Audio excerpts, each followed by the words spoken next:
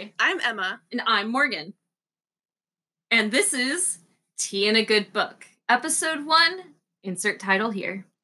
We are a couple of friends on a mission to provide our unsolicited opinions of literary materials for you to hopefully enjoy. It'll be like a read-along, so for every episode, we will be planning on reading about 100 pages of our chosen book. If you're curious about how this podcast got started, we started sharing our favorite books with each other at work, and then it was kind of born out of that. All credit goes to Emma for this wonderful idea. So before we start spewing our unsolicited strong opinions at you, we figured you should get to know us. So we'll start with how we met. So Morgan, how did we meet? We are coworkers, but we're not going to tell you where we actually work. So for the sake of the podcast, we're going to call it Uncle Jim's Ice Cream Shop. I should also point out that is shop spelled with two P's and an E at the end. Very important to clarify. Yes. That this very fake shop is spelled that way. Yes. If you're wondering why we're doing a fake one, it's for our safety so that you guys don't find us. Yes, we love you, but please don't ever come find us. We will talk about eventually, I'm sure, once neither of us are working in this place, the place that we worked, and fun stories from there, because that would be fun, but at this moment in time, we value our privacy and would like to keep ourselves safe. Yes. But on a lighter note, Emma, what is your primary and secondary Hogwarts house? My primary Hogwarts house is Ravenclaw, and my secondary Hogwarts house is Hufflepuff. My primary is Hufflepuff, and my secondary is Slytherin. You can't get more of a contrast than that. I feel like, though, it describes you very well. Thank you. It's a rough time. So, Morgan, what is your current favorite song?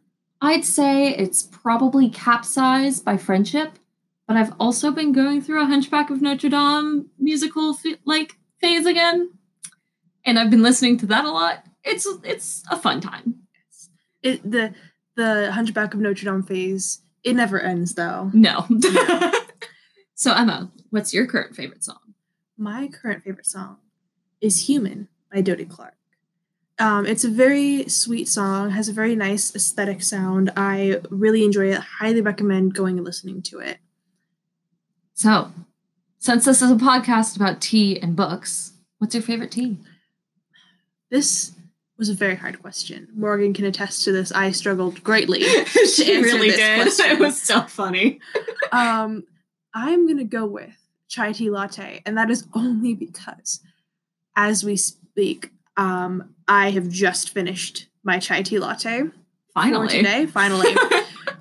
It's been several hours of me slowly drinking this very small cup of tea. Yes. But here we are. I have lots of favorites. I chose chai tea latte because I'm drinking it, and as we're filming this, it is fall, and this is a very nice fall drink, so we'll go with that. Morgan, what is your favorite tea? Mine is sleepy time tea. I'm not drinking that right now because I'm not trying to fall asleep yet. So, but it is my favorite. But now for the reader question of everyone's life. Have you gone through a phase of sleeping with your books? The answer is yes. Every once in a while now, I do fall asleep with my books on my bed, but that's not what we're going to talk about. We're going to talk about a phase in my life that happened when I was between the ages of 7 and 8. Morgan is already laughing. It is so funny. So basically, I had this thing that I like to call my secret library.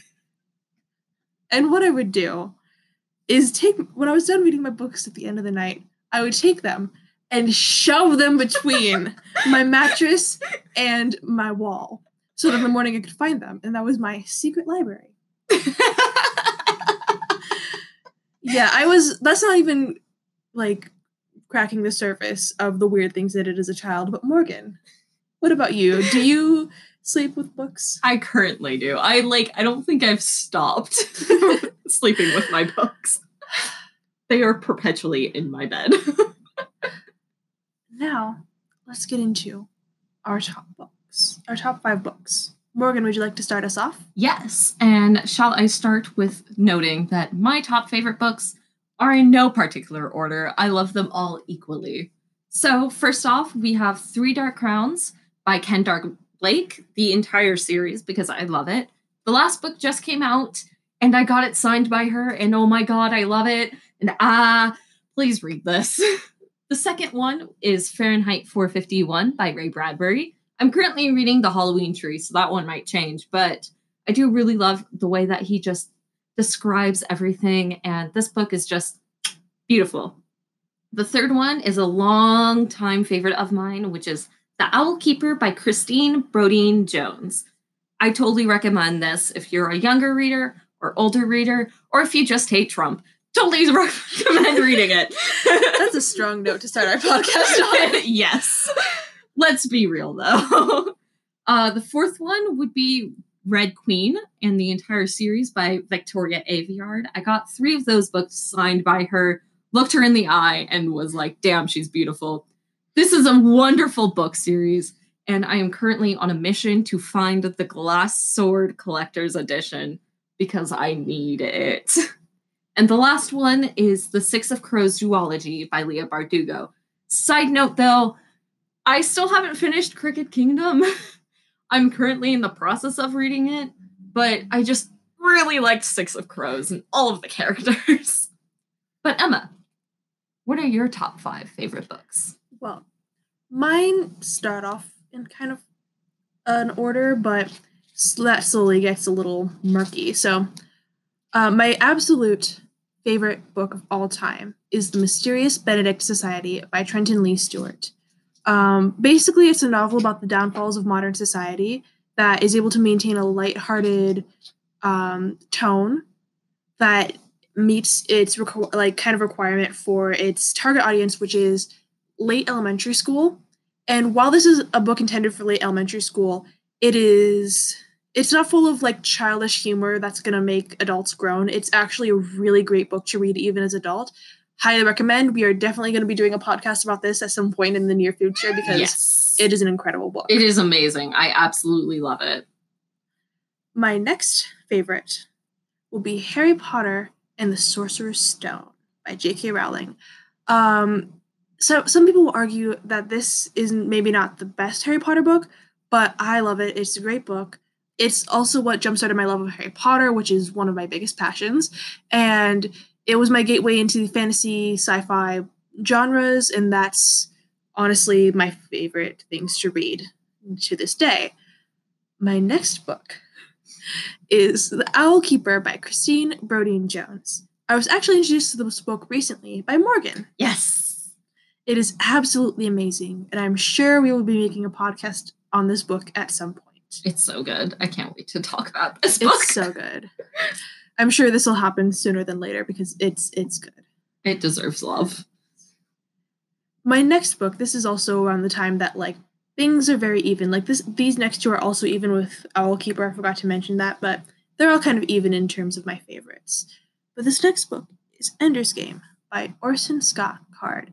This is an amazing book that deals with the age-old debate of good versus evil, but it puts in the perspective of your own actions. And I 10 out of 10 would recommend. I need to read this book. I used to read this book like once to twice a year.